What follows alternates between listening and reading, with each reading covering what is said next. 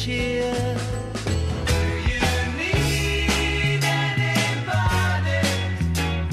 I just need someone to love. Good morning, good morning, good morning.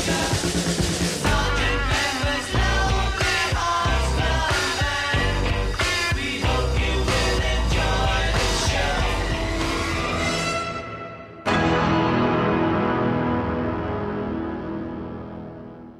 WWF 670 AM no se hace responsable por las opiniones que fueron expresadas en el programa que acaban de escuchar, proferidas por sus oyentes, invitados o el moderador. La doctora León y el doctor de la Torre se han unido a Finlay Medical Centers con 2 nuevos centros médicos especializados para beneficiarios de Medicare. Únete a nuestra familia. Te esperamos. Llama al 786-753-9090. La Poderosa 670, Cadena Azul 1550 y Hogar Club le han reservado una bonita sorpresa a papá. Y es que aspiramos que el próximo 15 de junio se sienta como es él, el rey de la casa.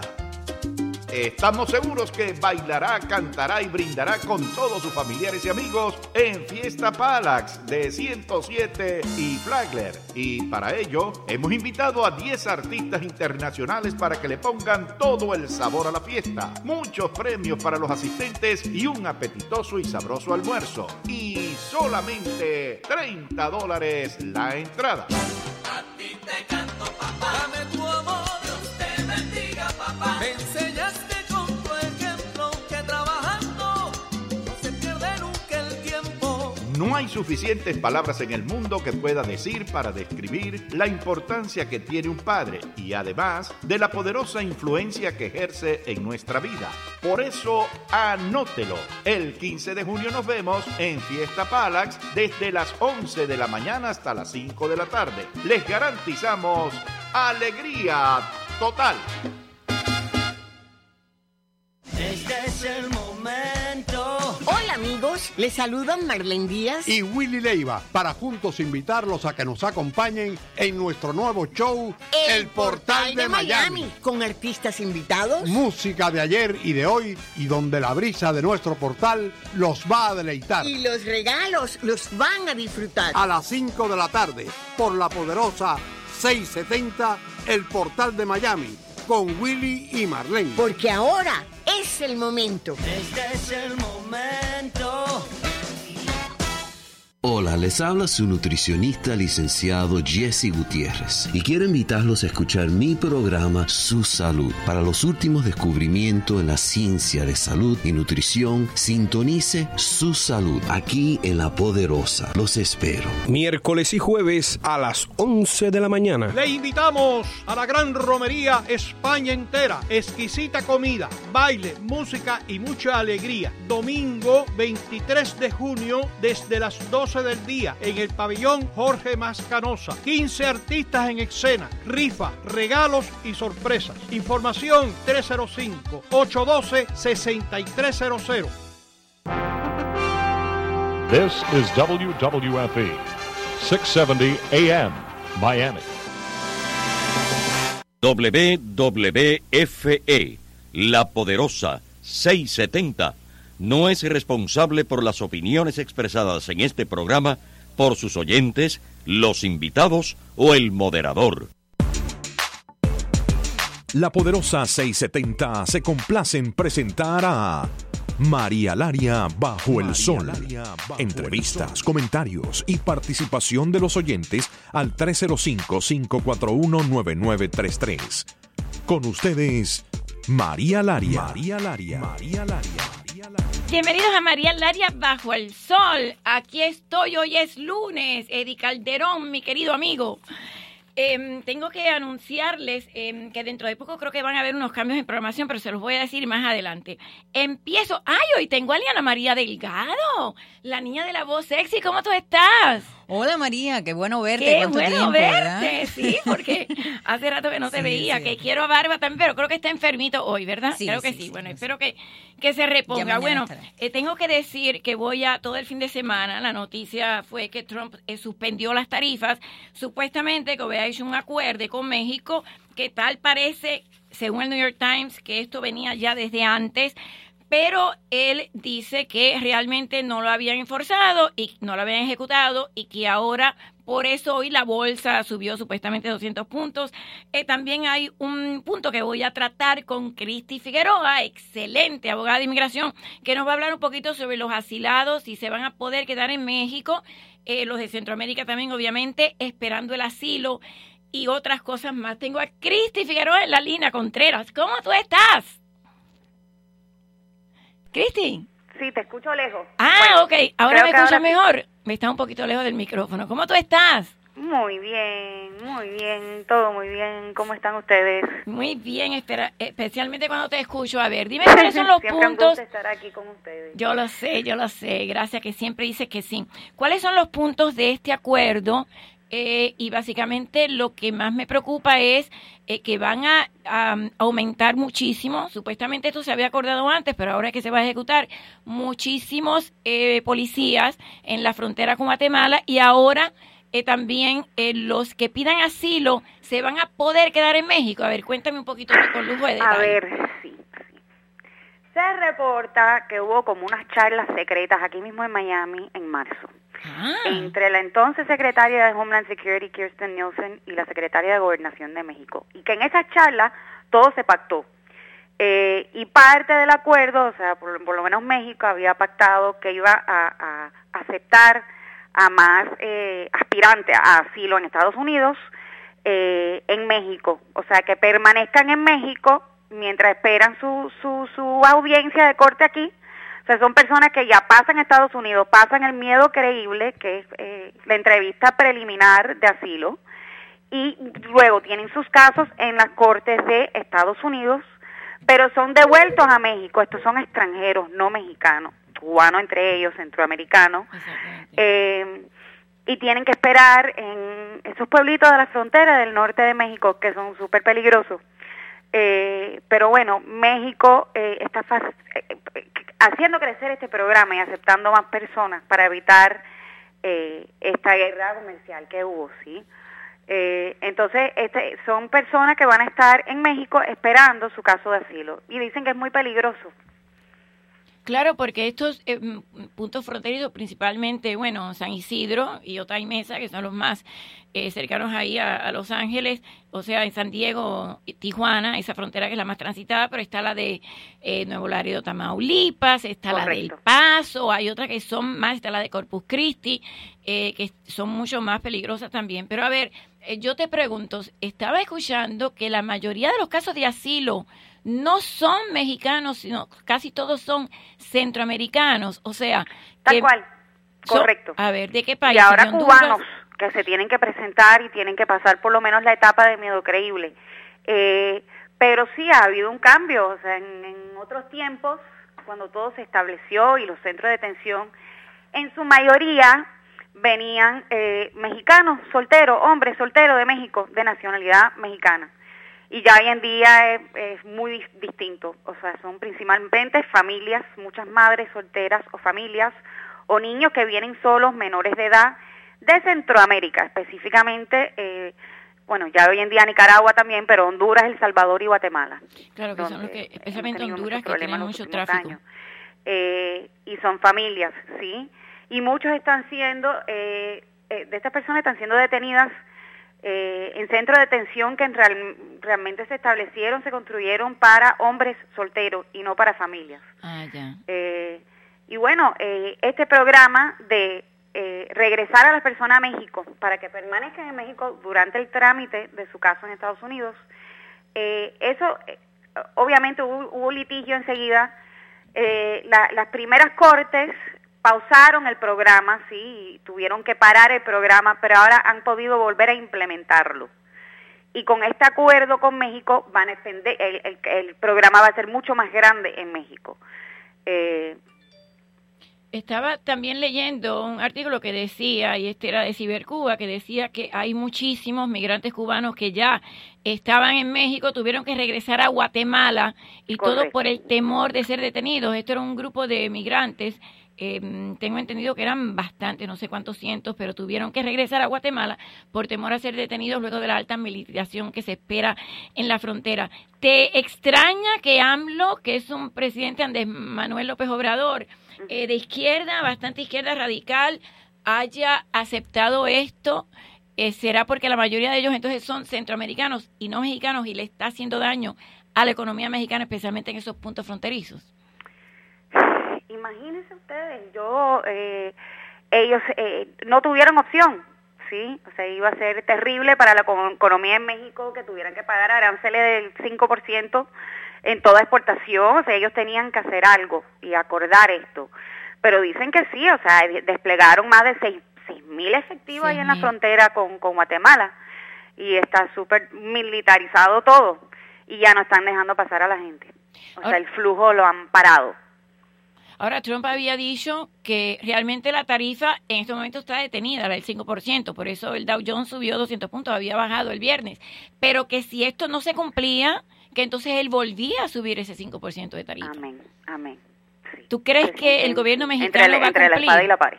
Pero ¿tú crees que el gobierno mexicano va a cumplir? O sea, con los 6,000 policías, sí, pero con todo lo demás de que se queden todas estas personas que están esperando asilo, tengo entendido que son cientos de miles, que se queden en México a esperar un proceso que es bastante extenso. Sí, y que no puedan cruzar por México, porque son los que están llegando ya a la frontera con Estados Unidos, que logran pedir aprobar el miedo creíble, que ya pasan con su derecho a pedir asilo ante un juez. Esas son las personas que están siendo regresadas mediante este programa. Pero los que están en la frontera y en Tapachula, hasta la frontera con Guatemala, no están pudiendo pasar, ¿sí? O sea, porque en esa parte están las fuerzas militarizadas, desplegadas, deteniendo y controlando ese flujo migratorio, que está cada vez más grande. O sea, no son una oleada de personas que han venido de Centroamérica y de otros países y de Cuba, pero ya no van a poder pasar. O le va a costar mucho trabajo. Se decía que había un porcentaje, cerca de 20 o 30% de los que vienen con sus niños, que no necesariamente después de hacer exámenes de DNA, de ADN, no eran familiares realmente. A ver, sí, yo disputo esas cifras, no sé de dónde las están sacando, porque eso es muy poco común, ¿sí? Me imagino, debe de acontecer en algunos casos. Pero no, lo normal y lo que yo he visto en mi experiencia y en las cifras reales que he visto es que sí, son familias, madres solteras más que nada, que vienen con sus niños huyendo violencia, y hay veces que, bueno, en algunas ocasiones padres con sus hijos, familias enteras y niños menores de edad. Es lo que más se ve. Aguánteme ahí un segundito, tengo una noticia de última hora. Un helicóptero se estrella contra un edificio en la ciudad de Nueva York. Este helicóptero se estrelló en la 7 Avenida de Nueva York. Hoy por la tarde acaban de confirmar las autoridades neoyorquinas. Justo antes de las 2 de la tarde, hace pocos minutos, un helicóptero se estrelló contra un edificio en la 7ª Avenida. Esto acaba de confirmar el Departamento de Bomberos de la ciudad de Nueva York. El Departamento de Policía de la Gran Manzana de Nueva York advirtió a las personas que eviten ese área, y los detalles son aún escasos y no está claro el alcance de las lesiones o víctimas. Repito, un helicóptero se estrella contra un edificio en la ciudad de Nueva York, se estrelló en la 7ª Avenida de Nueva York hace pocos minutos antes de las 2 de la tarde. Esto ha confirmado lo que es el Departamento de Bomberos de Nueva York. El Departamento de Policía también está advirtiendo a las personas que eviten el área. Yo sé que este programa se oye en Nueva York y tengo personas que me llaman. Bueno, ahí lo estamos viendo, que dice un helicóptero acaba de estrellarse en Midtown, en este punto. Lo único que sabemos es que oficialmente se menciona que el área va a estar acordonada, es entre la 7ª Avenida hasta la 9ª Avenida. Dicen que hay un grupo de trabajadores en el momento, que la policía de Nueva York está tratando de controlar y pedir a las personas que no entren, que no tomen fotos. Obviamente estamos viendo que es un día bastante nublado y están pidiendo por favor que ni se acerquen al área, y las personas que están ahí o que vivan cerca que se queden dentro de sus casas. Bueno, estamos viendo eso ahora mismo, les vamos a dar más información. Lo veo aquí, María, West 51 y la 7 Avenida. Y la 7 en Avenida. Manhattan. Exactamente, dicen que el Empire State fue oscurecido porque hay reglas de que no se pueden, bueno, claro, después de los 9/11 que no se puede sobrevolar por ahí, pero bueno, obviamente si se estrelló, que era un helicóptero, no podía ir tan... Dice que obviamente hay problemas de clima y por eso están tratando de asesorar lo que es el monto del daño, pero ciertamente dice que se espera que no se sabe quién estaba en el helicóptero, quién es el dueño del helicóptero, solamente acaban de decir por Twitter la policía de Nueva York y el departamento de bomberos que se acaba de estrellar un helicóptero en la 7 Avenida de Nueva York, poquito antes de las 2 de la tarde. Bueno, tú lo estabas viendo, Cristy, wow, Dios mío, que esto sigue, bueno, no se sabe absolutamente nada, pero siempre cuando vemos algo así, especialmente en lugares tan concurridos como Nueva York, nos recuerda que después del 9/11 todo es diferente. A ver, volviendo al problema de las tarifas, a ver, supuestamente había una ley o una regla que no se podía mantener detenidos más de 20 días, por lo cual entonces estas personas, cerca de 200,000, habían sido released, y esto es lo que quieren que no suceda otra vez. ¿Se tiene idea si esa cifra es tan alta, 200,000? Bueno, en realidad las personas están siendo detenidas por largos periodos de tiempo, y de hecho, ya a partir del 25 de junio, aquellas personas que logren cruzar la frontera sin ser detectadas, o sea, no por un cruce oficial, sino van por la frontera, cruzan ilegalmente, la mayoría es aprehendida, es interceptada cerca de la frontera. En tiempos pasados, esas personas podían pedir una fianza ante un juez si aprobaban el miedo creíble. Ya el secretario, de hecho el fiscal general de la Nación, obligó a la Secretaría de Homeland Security de detener a esas personas, y ya los jueces no tienen competencia para dar una fianza. Aquellas personas que estén pidiendo asilo, que hayan cruzado ilegalmente, ya no pueden acceder a una fianza ante el juez. Y aquellos que se presentan en la frontera y pasan el miedo creíble y no son concedidas una fianza por ICE o un parol, tampoco pueden pedirle fianza al juez. Okay. Entonces vamos a ver detenciones muy largas, ¿sí? Habían parado la separación de los menores, pero se reporta que todavía está sucediendo, ¿sí?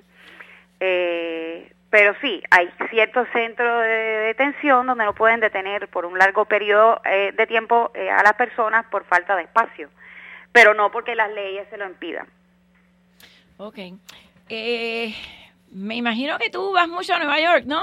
Estás mirando la noticia. La verdad que hace tiempo, desde que vimos todo lo del World Trade Center, lo del 9/11, lo de las torres gemelas y demás, cada vez que sucede algo en Nueva York se nos ponen los pelos de punta.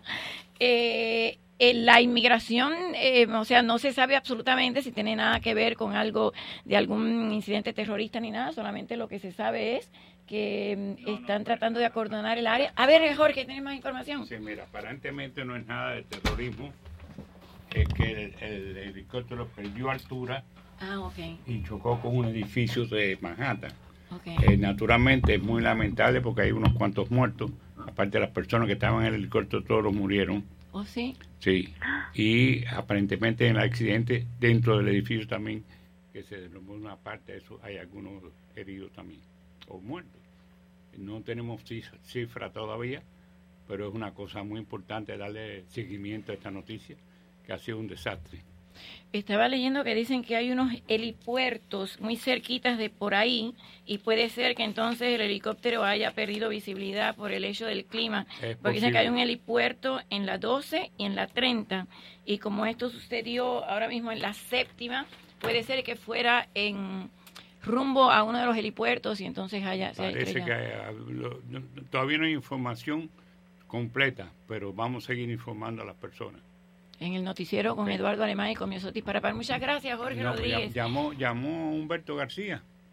Ahora voy, cuando termine. No ha llamado todavía. Bueno, porque viene la fiesta que va a ser de domingo, no el próximo. Sábado. ¿Verdad? Sábado. El Día de los Padres es domingo. Y felicidades a ti. Y felicidades a ti, que eres papá y tienes una bellísima familia. Papá bien amplio. Y abuelo también. Muchas gracias, Jorge. Vamos a seguir informando. Bisnietos también. Oh, my God. Y mira lo activo que estás. Bueno, no se sabe si es terrorismo ni nada, pero te tengo que preguntar, o sea, cada vez que sucede algo así, ¿tú crees que el Servicio de Inmigración está haciendo suficiente para hacer la investigación suficiente para que estas personas que están entrando especialmente por las fronteras con Canadá, también por México, no sean de estos grupos terroristas, Sí, Cristy? siempre existe la posibilidad de que pase a alguien desapercibido, sin ser detectado. Pero sí, se han designado recursos importantes a la detección de este tipo de estas tendencias terroristas desde el exterior. Las personas de ciertos países, sobre todo los hombres, digamos, solteros, casados igual, de países musulmanes, ellos sobre todo son sometidos a un proceso de averiguación bastante extenso que puede durar años. En cuanto a aquellos que se presenten en la frontera o que crucen la frontera, obviamente, si este país no tiene información del país de origen de la persona sobre antecedentes criminales, etcétera, es muy posible que la persona pase y llegue y entre a este país y pida asilo teniendo esas tendencias. Pero sí, hay bastantes recursos para lo que es la averiguación, el review que le hacen a las personas antes de darle algún beneficio migratorio. Y esa revisión también se hace durante el proceso de asilo, durante el proceso al año, si le aprueban el asilo, el proceso de residencia, o sea, es algo continuo, ¿no? Pero sí, puede pasar que este país no tenga acceso a cierta información importante sobre la persona y pueda entrar. Esa es una posibilidad. Hay algunos de los más recientes que han estado en el no-fly list y después dicen, bueno, sí, lo habíamos investigado, habíamos hasta compartido información sobre esa persona en su país de origen, allá en el Medio Oriente y demás. Sin embargo, había pasado desapercibido. Pero bueno, muchas gracias, Cristy, por siempre aceptar la llamada y por tener siempre toda la información de última hora. Siempre un gusto, María. Lo sé, Cristy. Un beso para ti. Buenas tardes. Hasta luego. Ok, muchas gracias. Vamos a llamar a Ignacio, que es un señor que tiene mucho conocimiento, que ha vivido en México mucho tiempo, tiene mucho conocimiento sobre lo que es el sistema mexicano y también tiene su propia opinión realmente sobre lo que está pasando. Ignacio Bolívar Junco, lo estamos tratando de contactar. Mientras tanto, vuelvo a repetirles lo que acaba de suceder en la ciudad de Nueva York. Ahí está el gobernador Cómo, dice que el fuego está bajo control. Está diciendo que no hay heridos. Hasta el momento realmente no sé, pero bueno, el gobernador Andrew Cuomo estaba por allí cerca y ya visitó el área. Dice que sus primeras palabras es que no hay heridos. Dice que están tratando de hacer evacuación de algunos de esos edificios, especialmente en la 7ª Avenida, 187 de Midtown, al norte de Times Square. Dicen que realmente no se sabe el extent de lo que es el fuego, que suena como si los reportes del fuego realmente ya se han terminado, o sea que ya no hay fuego. Si tenemos video, dice que hay un nuevo video del momento del... A ver, Alemán, cuéntame, ¿qué sabes? Cuéntame, ya veo que el gobernador Cuomo estaba ahí. Sí, el gobernador Andrew Cuomo acaba de participar en una rueda de prensa. Afortunadamente no hay heridos. Están las investigaciones en pleno desarrollo. No hay heridos ni muertos. No. El helicóptero estaba tratando de hacer un aterrizaje de emergencia. En el helipuerto que está cerca. Sí, y lamentablemente no llegó, se estrella contra este edificio, contra la parte media de un edificio, un rascacielos en Manhattan, y repito, tenía desperfectos seguramente del motor o de alguna hélice. Pero afortunadamente el cuerpo de bomberos del departamento del Fire Rescue de Nueva York actuaron rápidamente, ya han controlado el incendio y repetimos, no hay víctimas, no hay heridos, no hay nada que lamentar. Un accidente de un helicóptero en Manhattan. ¿Se tiene idea de si era privado o quiénes eran los que iban? Hasta ahora no ha habido mayor información. Las informaciones van apareciendo a medida que las autoridades van desarrollando las investigaciones. En cuanto tengamos más información al respecto, la compartiremos con ustedes. No, y el noticiero a las 3 de la tarde Por comenzó supuesto. Dispara Party con Eduardo Almay, Sí, el señora. mejor. Pero si antes de las 3 tienes algo y me quieres interrumpir, bienvenido. Claro que no. Siempre eres bienvenido. Muchas gracias. Porque tiene la mejor información y la más reciente de todo lo que está pasando. Bueno, qué bueno saber que no hay víctimas ni heridos y que ya el fuego está bajo control. Tengo vía telefónica, como les había prometido, a Ignacio. Tengo Humberto García directamente desde Fiesta Palas, hablando de la fiesta de este sábado, no, el próximo sábado. Sí, señor. Padres, ¿cómo estás? Aquí vine justamente a Fiesta Palas porque había un detallito que yo quería estar seguro de que no fuera a fallar, como es la música.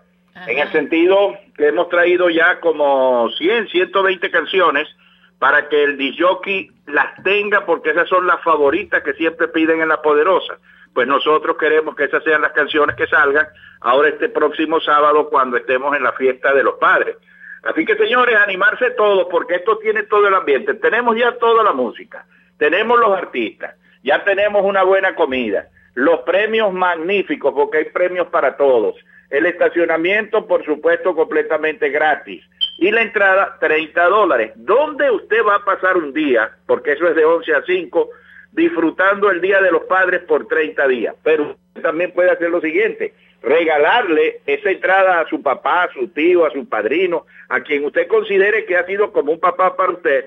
Déle esa satisfacción de que esté con nosotros el sábado y que podamos disfrutar todos de esta fiesta que ha organizado La Poderosa. Repito, este sábado en Fiesta Palax, de 11 a 5 de la tarde, 10 artistas en escena, $30 la entrada, está incluido el estacionamiento, el almuerzo, los premios, el show y las sorpresas que tenemos. Aparte de todo, vamos a rifar unas entradas para el show de Willy Chirino que valen $60. Entonces los que se lo saquen van a tener parranda doble. Tienen la parranda con nosotros en el día y en la noche se van a la fiesta de Willy Chirino pagado por La Poderosa. Así que, señores, no piensen más y llamen ya al 305-541-3300. Gracias. Muchas gracias a ti, felicidades a ti, que eres muy buen papá, porque yo conozco a tu niña, Geraldine, excelente. Gracias a ti, Humberto. Felicidades anticipadas. Ok, ahora sí tengo algo, Ignacio Bolívar Junco, que es un conocedor del tema mexicano y tiene unas teorías bastante comprobadas de que realmente fue el yerno y la hija de Trump, o sea, Jared Kushner y Ivanka Trump, los que intercedieron por este acuerdo. Cuéntame, Ignacio, y gracias por la comunicación. Bueno, déjeme explicarle. Eso viene, la amistad de ellos viene de antes, de la época de Peña Nieto, que fue cuando invitaron a México en agosto del 2016, invitaron a México a Trump, que Trump estuvo ahí. El que lo gestionó todo fue él. Entonces, y ellos hicieron un acuerdo. Fíjese que en ningún momento usted ha visto hace un año de que Trump diga más de que México tiene que pagar pagar por el muro. Eso no existe. Ni habrá visto más a López Obrador decir que Trump es un racista. Todo eso se fue abajo. ¿Por qué? Resulta que ellos... ¿Por qué? Por la reunión secreta y por los acuerdos que tramitaron Ivanka y Jared. Ellos hicieron el acuerdo del Tratado de Libre Comercio. Y en vista de que ellos hicieron el Tratado de Libre Comercio, que Trump lo firmó, pero falta que lo apruebe el Congreso americano y el Congreso mexicano. Eso es matemáticamente, si no sucede eso. Entonces, eso gestionó que por eso es que yo siempre dije hace más de 5 o 6 días que el 5% no podía ir. Podían haber presiones, todo lo que usted quiera, pero ese 5% no podía ir, porque no es tomate ni nada de eso. Aguántame un segundito, Ignacio, que estoy haciendo una interrupción porque Eduardo Alemán tiene nueva información sobre lo que acaba de suceder en Nueva York. Acaba de conversar el gobernador Andrew Cuomo. Hay una actualización y las autoridades han determinado que hay una persona fallecida a propósito del accidente. El piloto del helicóptero era el único que estaba a bordo de la nave, y el incendio que se registró fue precisamente en el momento que la aeronave estaba haciendo contacto con, vamos a decir, la parte de concreto del edificio. Un aterrizaje de emergencia es lo que suscitó este accidente allá en Nueva York, en Manhattan, en el área de Midtown Manhattan, y repetimos un aterrizaje de emergencia en el techo de uno de los edificios de Manhattan, fue lo que propició precisamente este accidente. Repetimos, hay una persona muerta, una persona fallecida a propósito de este accidente, lo acaba de informar el gobernador Andrew Cuomo. Wow, y no se tiene idea si era privado o comercial. Todavía no se ha dicho. sabe. Se especula que puede ser parte de los helicópteros que hacen turismo en el área de Manhattan, pero todavía es muy pronto. Las autoridades todavía no han determinado la procedencia del helicóptero. Pero dice que este edificio tenía 54 pisos, o sea, Sí. 705, es bastante alto. Es bastante alto, un rascacielos. Y entonces estaba tratando de hacer un aterrizaje Un forzoso aterrizaje de por el emergencia. clima. No se sabe, Por fallas técnicas. las informaciones, esto No, acaba, yo sé, de acaba ocurrir. de ocurrir, yo Esto sé. acaba Oye, de tremenda ocurrir. información. Sí, y las Te informaciones que agradezco. vamos obteniendo las vamos compartiendo. Bueno, muchas gracias, porque yo sé que otro periodista sería egoísta y dice, no, yo espero las 3 y tú me las estás dando a mí. Muchas gracias. Eduardo Alemán, tremendo periodista, excelente, director de noticias y bueno, lo que se sabe entonces es que hay un fallecido, que el edificio tenía o tiene 54 pisos, el fuego sí está controlado, 752 pies, se estaba tratando de hacer un aterrizaje forzoso y bueno, hay una persona fallecida. Más adelante, Eduardo, si tiene más información, me la va a dar a conocer. Ignacio, continúa, es que tuvimos que hacer este breaking news por lo que pasó en Nueva York. Cuéntame. La amistad de el yerno de Trump con la hija de Trump viene de la época de Peña Nieto.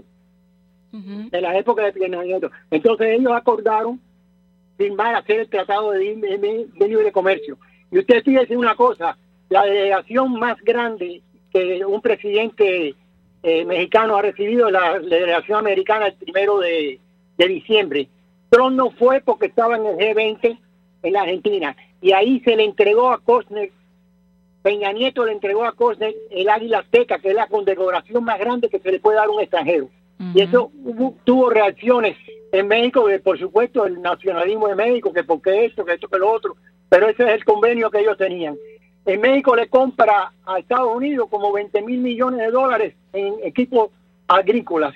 ¿Cómo no? Y solamente el 37% de las piezas de Detroit que utiliza para los carros vienen para México, que eso costaría 400,000 trabajos aquí y como 800,000 en México. Por eso ese 5% todo el mundo se quedó callado, ninguno de los dos partidos opinó nada y era casi seguro que eso iba a ir abajo.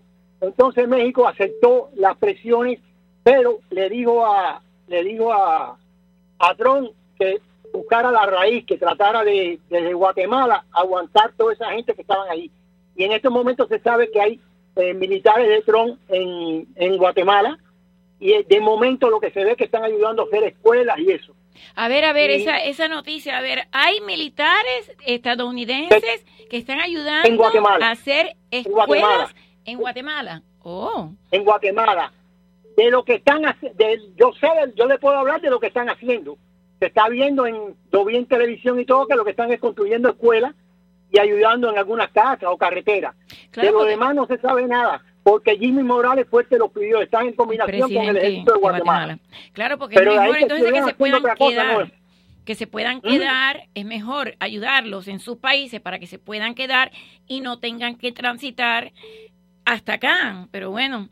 Claro, porque eso viene desde aquí, de yo solo, del grupo de aquí, para que no tengan que pasar sobre México. Eso es una de las cosas. Y aparte, hace como un año le ha pedido a los procuradores que se están comunicando, antes que estuvieran en la presidencia, hace más de un año se están comunicando los dos. Y le ha dicho que lo ayude, pero no 10 millones, que tiene que ayudar a hacer industria en todos esos países para que no tengan que emigrar tanto. Eso es lo que hay en el camino de todo eso. Y entonces otra cosa que le iba a decir, usted no se ha dado cuenta, señora observadora, que cuando Trump no menciona el nombre del López Obrador, dice, México ha hecho poco, México debe hacer más. Ellos no se tiran ninguno de los dos. En política es lo que no se ve. No, hoy dijo que México estaba haciendo más para proteger la frontera, que, a ver, un segundo, por el mal tiempo, entra. Un segundo, Ignacio, a ver, por el mal tiempo, por eso había poca visibilidad. Sí, hay mucha nubosidad, hay poca visibilidad, aparentemente es por una fuerte lluvia que estaba cayendo en ese momento sobre el área de Manhattan y entonces se experimentó este desperfecto con el helicóptero que intentó, repetimos, hacer un aterrizaje de emergencia sobre uno de los techos de uno de los rascacielos del medio Manhattan y repetimos, el gobernador Andrew Cuomo, que es quien está llevando adelante todas las declaraciones para decir oficialmente qué es lo que ha pasado. Rectificamos, hay una persona muerta. El accidente se ocasiona por el mal tiempo en la zona y hasta ahora no han dicho a quién pertenecía el helicóptero. Repetimos, se presume que pueda ser parte de los servicios de turismo que ofrece el área de Manhattan. ¿Y la persona que murió se tiene idea si era...? Todavía nada. Pero era uno de los que iba en el helicóptero. Una sola persona iba en el helicóptero. Nada más iba solamente uno. El piloto. Nada más. Sí. Entonces a lo mejor iba a recoger turistas y demás. Sí. Ok, gracias, Alemán. Sigue entrando, que yo encantada. Me da toda la última información de última hora. Ok, lo que yo te estaba diciendo es que no solo eso, sino que Donald Trump hoy en su tweet dijo que México, o sea, alabó a México, que México está haciendo más para proteger la frontera de los Estados Unidos que el Partido Demócrata. Entonces, la verdad que con AMLO, Andrés Manuel López Obrador, del PRD, partido perredista, muy de izquierda, yo nunca me hubiera esperado que enseguida volaran al canciller y se hubieran puesto de acuerdo tan rápido. No, ellos se llevan muy bien. ¿Usted sabe quién es Tony Calatayud? Sí, claro. En febrero del año pasado, antes que él saliera el presidente, ya yo tenía informaciones de que Trump lo iba a llamar por teléfono y que iban a hablar y que fue el primero. Todo eso se sabía. López Obrador sale a la palestra pública en 1980 con el PRI, porque si tú no pertenecías al PRI, tú no podías salir adelante. Y en el año 2000, él sale gobernador de la Ciudad de México de más de 20 millones de habitantes, del 2000 al 2006.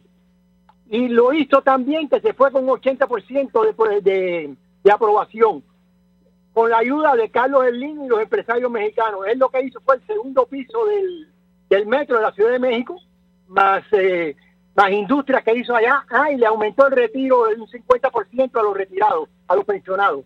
Y ese fue con un 80%, que en ninguna parte del mundo nadie se va con un 80% de eso. Yo quiero decirle una cosa, él es de izquierda porque sale de izquierda, y para ganar, es como aquí, para ganar al condado de Ley tiene que, alcalde o lo que sea, tiene que ser demócratas que son de izquierda. Pues la capital de México siempre han ganado los de izquierda. Pero comunista no es. El único presidente comunista que ha tenido México es Lázaro Cárdenas. Todos han sido comunistas. Exactamente. Y su nieto, Cuauhtémoc Cárdenas, que era antes de AMLO, era el que nacionalizó el petróleo mexicano. Pero también, acuérdate que él tenía la foto de Fidel Castro ahí al lado. O sea, claro que sí. No sabía que había llegado. ¿Quién? AMLO. Sí. Claro, y cuando murió Castro lo alabó y dijo que... Sí, ¿cómo no? Espérate, él tendrá la foto de Fidel Castro y todo, pero AMLO seguía mucho por Benito Juárez, y Benito Juárez con la corrupción, y seguía mucho por Madero, que fue presidente, que lo mataron. Exactamente. Eran demócratas los dos. Bueno. Pero quiero decir una cosa, el hijo de él se llama Jesús por Jesucristo, eso nadie lo dice. Y el neto por el neto Che Guevara, así que bastante. Exactamente. Pero de comunista no tiene nada. Eso yo se lo hago seguro usted, que de comunista, ni de socialista ni de comunista. Él lo que hace es trabajar todos los días mucho, lo más que pueda, tiene muchos enemigos, muchísimos, sobre todo de los dos partidos, porque no resisten. Bueno, muchas gracias, Ignacio, muchas gracias. A ver si mañana seguimos la comunicación. Tengo nueva información. A ver. Se descarta incidente terrorista. No, para nada. Ok. Acaba de decir que se descarta. Gracias, Eduardo. Muchas gracias. María, lo último. Gracias. Seguimos mañana. Acaba, que por eso empezamos, acaba de haber un helicóptero que se estrelló en la ciudad de Nueva York y hay una persona muerta, están acordonando el área, ya gracias a Dios se ha descartado que es un incidente terrorista, pero un helicóptero se estrelló en la 7ª Avenida en la ciudad de Nueva York, y hay una persona muerta, que era la persona que iba en el aeropuerto, en el helicóptero. Parece que por la falta de visibilidad, por el mal tiempo, se estrelló directamente con un edificio de 54 pisos, 752 pies, y estaba el fuego, pero ya Andrew Cuomo acaba de decir, como acaba de decir Eduardo Alemán, que no es incidente terrorista, no se sabe quién es la persona que iba en el helicóptero, no se sabe si era quizás un grupo de turistas, o sea, de helicópteros que le dan tours a la ciudad y demás. Pero bueno, yo he traído a Raquel Díaz y me la ha traído Patricia Carles porque ella hace un trabajo muy especial, el cual yo admiro muchísimo, y es la micropigmentación de la aureola en el seno de la mujer a las sobrevivientes de cáncer. Y ella se llama Raquel Díaz y Patricia Carles está aquí. Gracias por la invitación. No, gracias a ti. Te felicito por ese trabajo tan minucioso que hace. Realmente es la misma técnica que se hace en el microblading de las cejas. No es lo mismo. Ah, ok, cuéntame sí, qué es la micropigmentación. La micropigmentación oncológica forma parte de la micropigmentación paramédica. Las maniobras y los parámetros técnicos de implantación son totalmente distintos a las cejas, en los labios, en los ojos. Ah, ok. Las agujas son distintas, los equipos que usamos son diferentes, los pigmentos que usamos son distintos también. ¿Es como un tatuaje? Es un tatuaje. Es un tatuaje. Y veo que tienes un tatuaje muy bonito ahí, a ver. Sí, unos ángeles. Qué bonito, unos ángeles. Sí, ¿Te lo hiciste tú? No. Tú no lo puedes hacer tú misma, ¿no? Muy difícil. A ver. Soy artista, empezando por allí, o sea, me dedico a la parte del arte. Para esto hay que tener mucha vocación artística porque tiene que quedar lo más real posible. Claro, porque nosotros una mujer creamos cuando sufre la mastectomía radical por el hecho y la reconstrucción y demás, por el hecho del cáncer, el nipple, ¿cómo se le dice? La areola se pierde por completo. Se pierde. Sí. Y entonces, aunque tenga su seno, aunque no se ve normal. Aunque esté totalmente plano y el médico no haya hecho el mamilo, vamos a decirlo así. ¿Cuál es el mamilo? El pico, el pisoncito, que a veces lo hacen con injerto de piel de la vagina. Ah, sí. Sí, hacen. Porque es más oscurita. Sacan un poquito de la vagina y con eso hacen un bolsillito y hacen el pezón. El pezón. Ajá. Cuando eso lo tienes es mucho más fácil micropigmentar porque ya tienes como quien dice una base por la cual puedes definir y sacar un poco más de. O sea, tú la coloreas. Sí, cuando está totalmente plano, sin embargo es un poquito más complejo, pero sin embargo se logra el efecto 3D, dándole profundidad al mamilo con algunos efectos de sombras. Ah, sí. Hacemos arrugas. Es todo un arte. Sí, por eso te estoy diciendo que hacen es un arte. Arruguitas y todo, pero arrugas, es mejor que no tenga arrugas. Hacemos manchas, todas tenemos arrugas en las areolas. ¿Verdad? Arrugas, manchas, tubérculos. Tubérculos de Montgomery, sí. ¿Qué son los tubérculos de Montgomery? Todas tenemos, si tú te fijas en tus no, areolas. Es que yo casi no tengo nada. Exacto, pero si uno se detalla su areola, la mujer en un espejo, va a notar que tiene como unas protuberancias, unas bolitas chiquititas. Algunas tenemos pocas, otras tenemos más. ¿De acuerdo al tamaño del seno? Exactamente, tenemos venitas, también se hacen esas venitas. Eso es para darle el realismo y que se parezca lo más parecido a una areola natural.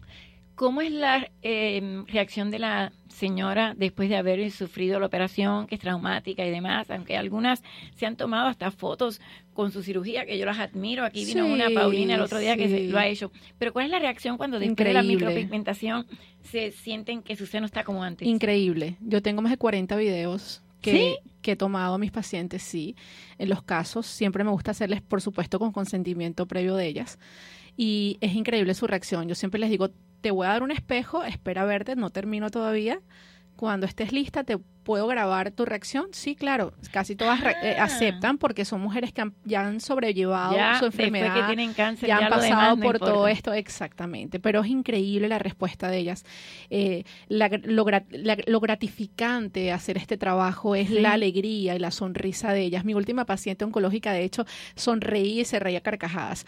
Lastimosamente, a carcajadas. Una llora. ¿Patricia, tú la conociste? No la conocí. Pero le estoy mostrando mis videos ahora a Patricia un ratito en el teléfono. Sí, los tengo en los teléfonos, los videos. Mi Instagram tengo ahorita un bloqueo preventivo en el sentido de que como he posteado muchas areolas antes y después, porque es mi trabajo. Entonces Instagram, hay personas que denuncian el Instagram de que lo ven como un desnudo, entonces no he podido postear más trabajos. Con todos los desnudos que se ven en Instagram, exactamente, y Instagram le pusieron el ojo a mi cuenta. Entonces no he podido postear todos los casos que tengo, que son maravillosos. Sin embargo, tú puedes, you can contest it. Hemos hecho varias, y te los han devuelto. Pero igualmente ellos dicen que no importa el caso que sea, es un desnudo y bueno, hay muchos videos que no se pueden postear por esa razón, porque aparece la persona acostada con sus dos areolas Bueno, hechas, yo ¿no? puse uno que tú me mandaste y se veía muy elegante realmente. Ese fue un video hecho que está en mi canal de YouTube. Sí. Ahí también pueden verlo. Claro que sí. A través de mi canal de YouTube, que es Arouse Academy USA. A ver, Arouse Academy USA. Academy USA. Sí, somos Porque academia. tú das cursos. Sí, ese y es hoy muy fuerte. te robé de un curso. Exacto. La robé, Patricia, la robó Sí, para me venir vine para acá. Sí, mi fuerte es dar cursos y talleres en el área de la ¿Quién micropigmentación puede tomar oncológica. este curso para hacer esto? Cualquier persona, tú lo puedes tomar. Pero que yo no soy buena dibujante. No importa, soy muy mala. eso se desarrolla. ¿En serio? Sí, hacemos ejercicios, te pongo a hacer ejercicios con acuarelas, con lienzos, te pongo a hacer ejercicios, te pongo a pintar de nuevo, o sea, a pintar, a dibujar. Wow. Y empiezas a desarrollar esa parte creativa de tu cerebro que a veces está un poco dormida y que se puede despertar en cualquier etapa de terapéutico nuestras para vidas. ti también, porque Es yo te noto a ti terapéutico. muy, muy contenta por la satisfacción que tienes. Sí, yo amo mi trabajo.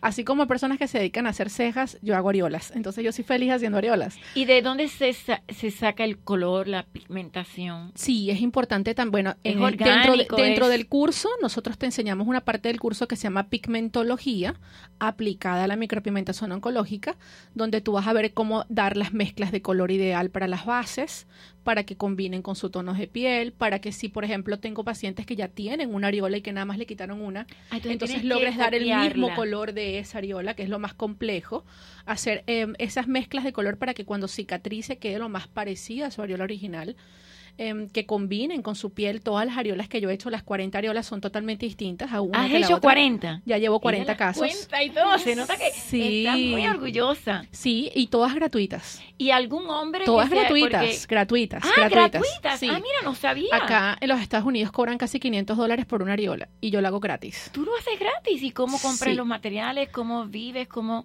Gratis, porque yo vivo desde los cursos.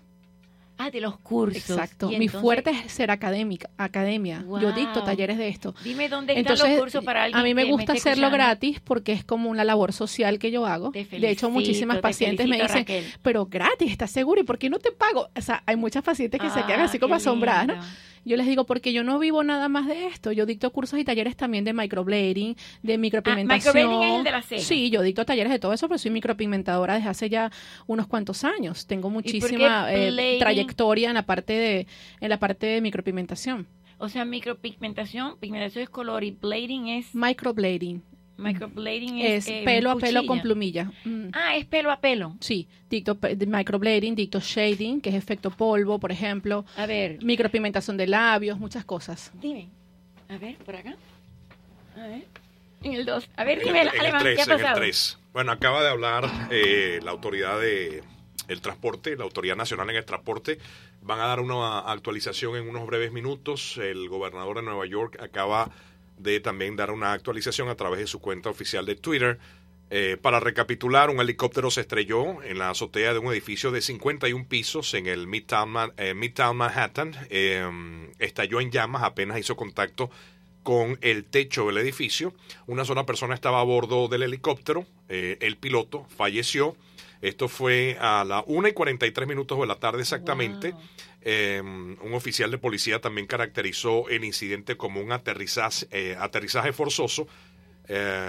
Obviamente la sombra del 9/11 en Nueva York lleva a todo el mundo a pensar que esto pudo haber sido un ataque terrorista. Dice que el edificio se tambaleó, estremeció. sí.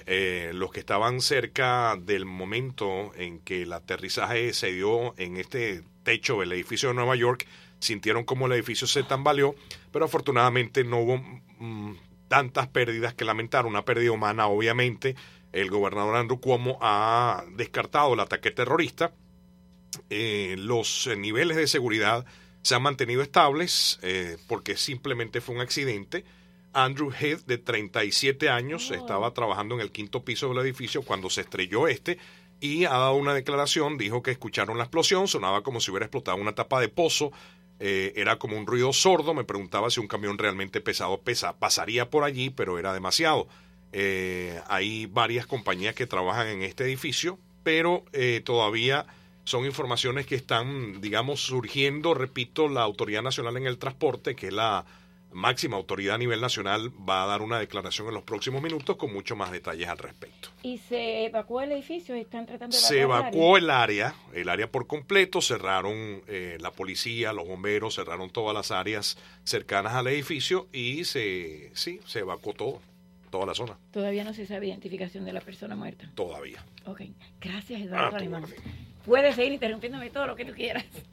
Qué triste, pero bueno, como él acaba de decir, no tiene nada que ver con ataque terrorista hasta ahora. Parece que era nada más por la falta de visibilidad y bueno, por los saltos de los rascacielos de Nueva York, y puede ser que fuera un helicóptero que fuera a recoger turistas para darles la gira por Nueva York, por Manhattan.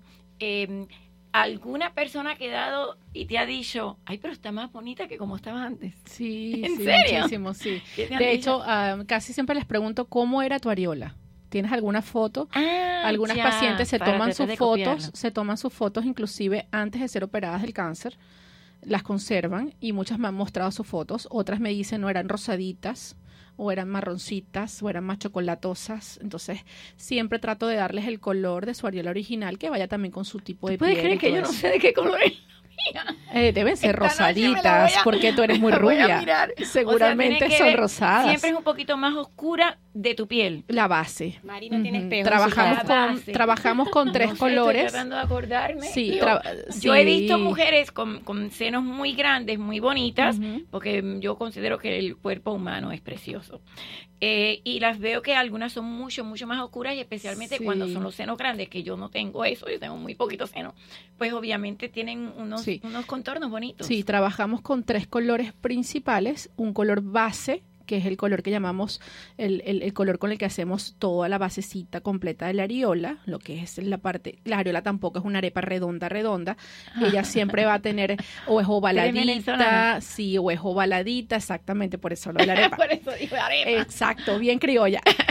No es totalmente redonda, ella puede ser un poco más ovalada, puede de tener diferentes tipos de forma, no necesariamente tiene que ser redonda, como un círculo. Después trabajamos con un color que se llama el color perfecto. Ese color perfecto hacemos arrugas, es con el que hacemos los tubérculos, es con el que hacemos las venitas. ¿Cuáles son los tubérculos? Es que tú quieres Como ver raíces. esos tubérculos. Yo te los voy a enseñar ahora cuando Sí, me en encantaría las verlo, fotos, yo soy en las muy- fotos sí. de mis trabajos te los voy a enseñar para que los veas. ¿Has hecho algún hombre? Porque el cáncer mamario, tristemente, aunque no se sabe suficiente, No, todavía ¿le no. sucede a los hombres también? No, todavía no. A los hombres lo que les hago es vitiligo. Ah, vitiligo también. Sí, el camuflaje de vitiligo. Sí, yo ¿Sabes trabajo todo lo que es la micropigmentación paramédica general. A ver, yo tengo una chica, amiga mía, que tiene una campaña de vitiligo que es preciosa, y ella está tan orgullosa de su vitiligo que ella hasta se ha hecho tatuajes para acentuarlos. Sin embargo, tú los haces para cubrirlos. Para cubrirlos, porque eso daña mucho la autoestima. Quizás ella tiene una autoestima muy Tiene una autoestima fuerte, altísima, tiene un cuerpo altísima, espectacular, y entonces ella se y pone ella súper falsa. luce su vitiligo con estilo, y eso está bien. Exactamente. Cada quien maneja sus emociones de la forma en que sea mejor, pero hay personas que más bien eso les daña su autoestima, los hace sentir que no pueden conseguir trabajo por eso, o que se sienten avergonzados porque las personas piensan que es una enfermedad contagiosa. Entonces nosotros en la micropigmentación paramédica lo que hacemos es camuflajear esa zona y darle el color de su piel lo más parecido posible a su tono original. ¿Y eso es permanente? Eso dura aproximadamente 1 año y medio. Casi siempre al Un año y año y medio medio. se puede volver a reforzar. Lleva un proceso largo. Un proceso largo que hay que hacer un test de color, ¿ok? Con 3 colores los más parecidos a su piel. Después de 45 días que pasa el proceso de cicatrización es que se elige el color ideal, y después de que tienes el color ideal es que puedes hacer el camuflaje. ¿De qué se utilizan las pinturas? Pues me imagino que en una persona paciente de cáncer o Sí, demás, son vitiligo, pigmentos. tú tratas de que no haya infección. Bueno, es que la infección es algo que tú no puedes a veces evitar. ¿En qué sentido? Fíjate, Porque nosotros, son agujas. uno trabaja con pigmentos orgánicos totalmente compatibles con el cuerpo, ¿ok? Son pigmentos derivados de las plantas y los vegetales, son pigmentos ideales para la parte paramédica y oncológica. No son tintas de tatuar, son pigmentos especiales para eso. ¿Cómo son las tintas de tatuar? ¿Son diferentes? Sí, las tintas de tatuar tienen acrilato de amonio. Los pigmentos de micropigmentación no tienen acrilato de amonio. Esa es la diferencia. Entonces, la diferencia es que el acrilato de amonio encapsula la molécula de pigmento, la hace más difícil al macrófago poderla digerir. ¿Qué cosa es el macrófago? El macrófago es una célula que tenemos todos, el macrófago, ¿sí? Que se encarga de digerir y llevarla a las células del Langerhans todo lo que no te pertenece, ¿no? Es como las células del sistema inmunológico. Ok. ¿El vitiligo es falta de pigmento? Sí, es una pérdida de melanina. Es una enfermedad crónica del sistema inmunológico. ¿Y qué es lo que determina la melanina? Por ejemplo, las personas que son de raza negra obviamente tienen mucho más melanina que las personas que son de raza producen blanca. un tipo de melanina distinto. Todos producimos, existen 3 tipos de melanina. Las principales es la eumelanina y la feomelanina, dependiendo del tono de tu piel, y inclusive si tú abres la palma de tus manos, tú vas a ver que tienes unas líneas, exactamente, que si las tienes más oscuras o más marrones, es porque produces eumelanina. Si son más rosadas, yo no tengo casi melanina. Tú produces feomelanina, produces pigmentación más bien rojiza, más bien rosada, más bien blanca. ¿Ves? Entonces, el melanocito lo que sirve es de protector. El melanocito protege, a nosotros nos protege del sol. Por ejemplo, cuando un negro está expuesto al sol, no se quema. Nada. ¿Por qué no se quema? Porque tiene mucha producción melánica. Sus melanocitos hacen un bloqueo y te protegen del sol. Pueden estar al sol sin En cambio, enchicharrarse. exactamente. Nosotros En no. cambio, si tú vas a la playa, tú te pones muy roja porque tienes poca producción melánica. Eso depende mucho de... Para eso es que existe el melanocito en nuestro cuerpo. Además de darnos color y pigmentación, nos sirve de protector. ¿Y con qué hace la micropigmentación? ¿Con agujitas? Son unas agujas especiales. Si tú me hablabas de los procesos infecciosos, mira, eso depende mucho del cuidado post del paciente. Si el paciente se cuida bien, la zona, por lo menos en el caso de las areolas, deben tapárselas por lo menos por 3 días la areola. Yo a veces nada más tapárselas por 3 se tapan días. con unos parchos especiales. No te debes de bañar entonces en Sí, esa área. al menos que el parcho de alergia. Entonces también tienes que estar muy pendiente que si el parcho de algún tipo de reacción, las primeras 12 horas suspenderlo. Deben colocarse una cremita que tiene antinicóticos, unas cremitas especiales, porque puede o suceder que la persona se haya colocado un sostén sucio, que se toque la zona con las manos contaminadas, de algún billete, que no se lave la zona cada 2 horas como uno lo recomienda durante las primeras 6 horas del tratamiento. O sea, tiene unos cuidados, cada 2 horas, sí, las sí, primeras igual que 6 las horas. cejas. Claro, Igual que las cejas. claro que sí. Si Y tú después te no te las haces, puedes, lavar si por tú un te tiempo. haces el microblading, tú debes de lavarte tus cejas cada 2 horas las primeras 6 horas, porque durante las primeras 6 horas sale fluido linfático. Entonces, ese fluido linfático, esa linfa es lo que produce la costra. Y mientras exista costra, te puedes traer el pigmento. ¿Dónde pueden ir las personas que me estén escuchando que quieran aprender este servicio tan bonito y tan artístico para ayudar a que las mujeres que han perdido sus senos o han perdido parte de su seno por cáncer mamario, pues tengan sus senos bonitos como los tenían antes? Exacto. Nuestra academia está en Miami Spring. Sin embargo, nos pueden seguir a través de nuestras cuentas sociales, que ahí tienen la dirección y tienen todo, que es @RBrowsUSA.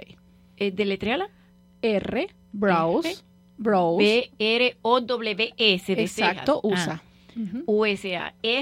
Browse USA. Exacto. Te agradezco muchísimo, Raquel. ¿De aquí Arbrowse vas a USA. otro curso? ¿Ah?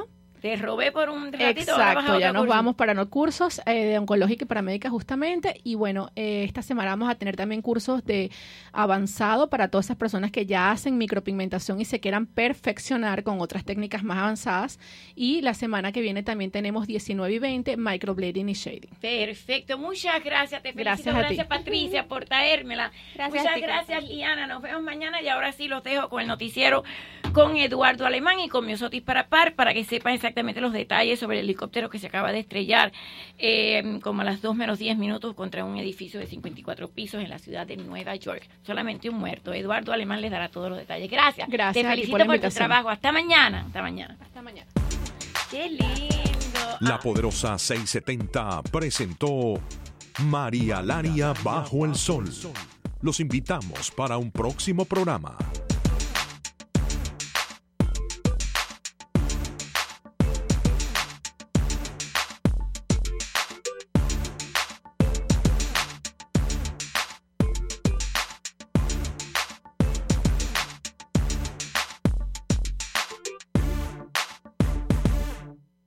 WWFE 670 AM no se hace responsable por las opiniones que fueron expresadas en el programa que acaban de escuchar, proferidas por sus oyentes, invitados o el moderador.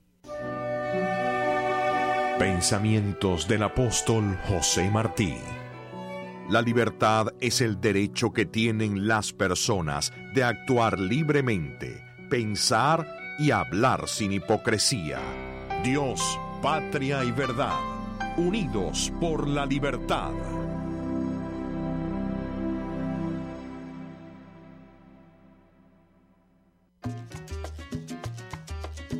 La Poderosa 670, Cadena Azul 1550 y Hogar Club le han reservado una bonita sorpresa a papá. Y es que aspiramos que el próximo 15 de junio se sienta como es él, el rey de la casa. Estamos seguros que bailará, cantará y brindará con todos sus familiares y amigos en Fiesta Palax de 107 y Flagler. Y para ello hemos invitado a 10 artistas internacionales para que le pongan todo el sabor a la fiesta. Muchos premios para los asistentes y un apetitoso